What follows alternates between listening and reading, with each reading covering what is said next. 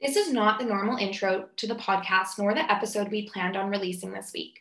Instead, we are holding space to bear witness and mourn the remains of the 215 children who were found at the site of the Kamloops Indian Residential School in British Columbia.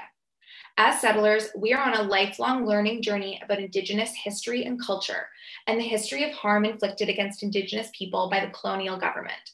We are committed to a lifetime of actively engaging in anti-racism, educating ourselves about the cultural genocide and lasting generations of harm inflicted upon Indigenous people in this country, and also the triumphs, successes, and joy experienced by Indigenous people daily.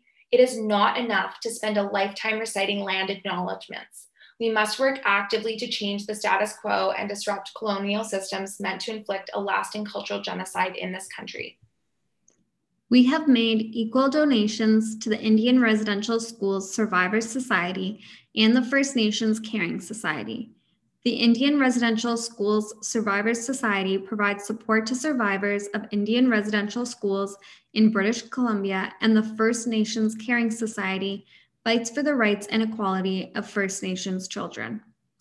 Linked in the episode notes, you will find a non-exhaustive list of links to donate to Indigenous organizations, podcasts hosted by Indigenous creators, lawyers, and journalists, and a link to educational resources, including the Truth and Reconciliation Commission of Canada's final report. Every child matters.